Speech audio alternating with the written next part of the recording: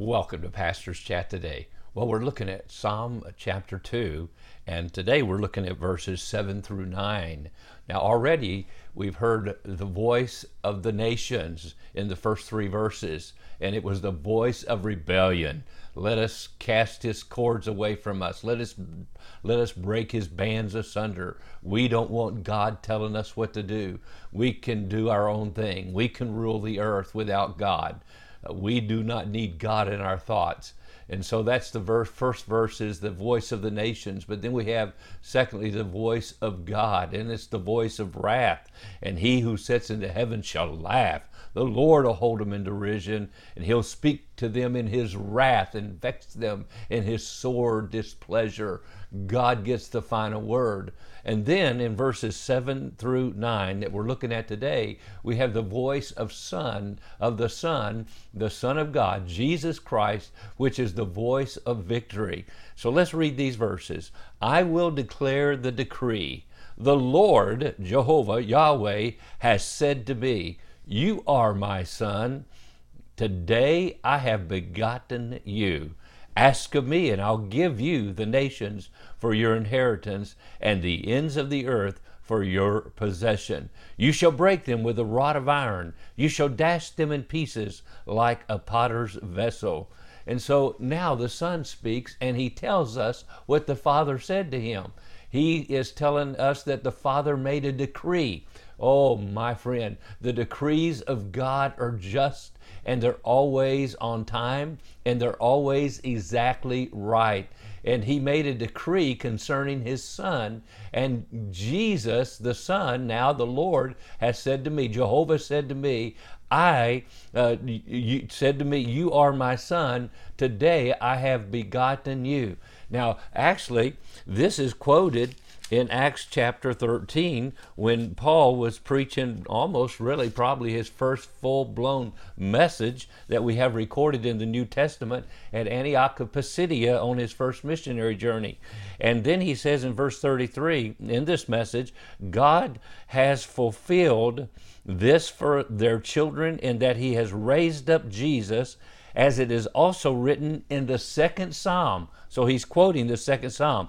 You are my son, today I have begotten you. Now, what was he talking about? You go back a few verses, he was talking about the resurrection of Jesus Christ, the resurrection of Jesus Christ. So when did the Father say this to the Son? He said it when Jesus arose from the tomb. Amen. When he came out of the tomb, not the womb. Now, when he came out of the womb, Jesus didn't say it then, there in Bethlehem. But he said it here, according to the scripture here in Acts chapter 13, when Jesus resurrected.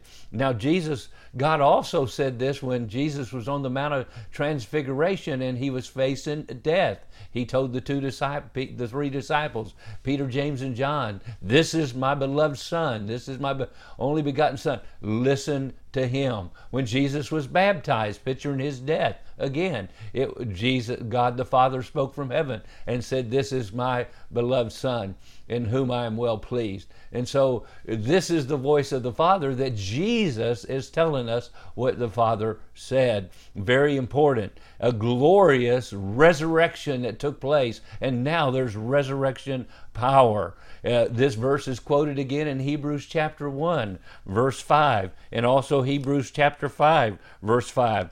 So Christ also did not glorify himself to become a high priest, but it was he who said to him, you are my son, today I have begotten you. And so we see the voice of the Son, and it's the voice of victory. And what did God tell him? Oh, ask of me, and I'll give you the nations for your inheritance, the ends of the earth for your possession. Jesus, and we go back to Hebrews chapter 1.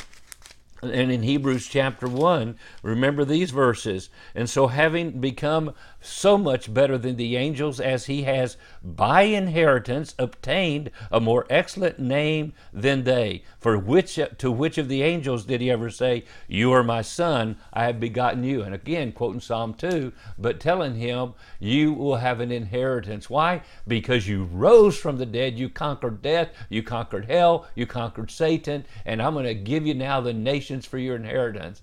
Now, Satan tried to give them to him by default, remember, if he had fall down and worship him. But that would bypass the cross. No, Jesus went through the cross. He went through the grave. He came out of the grave alive.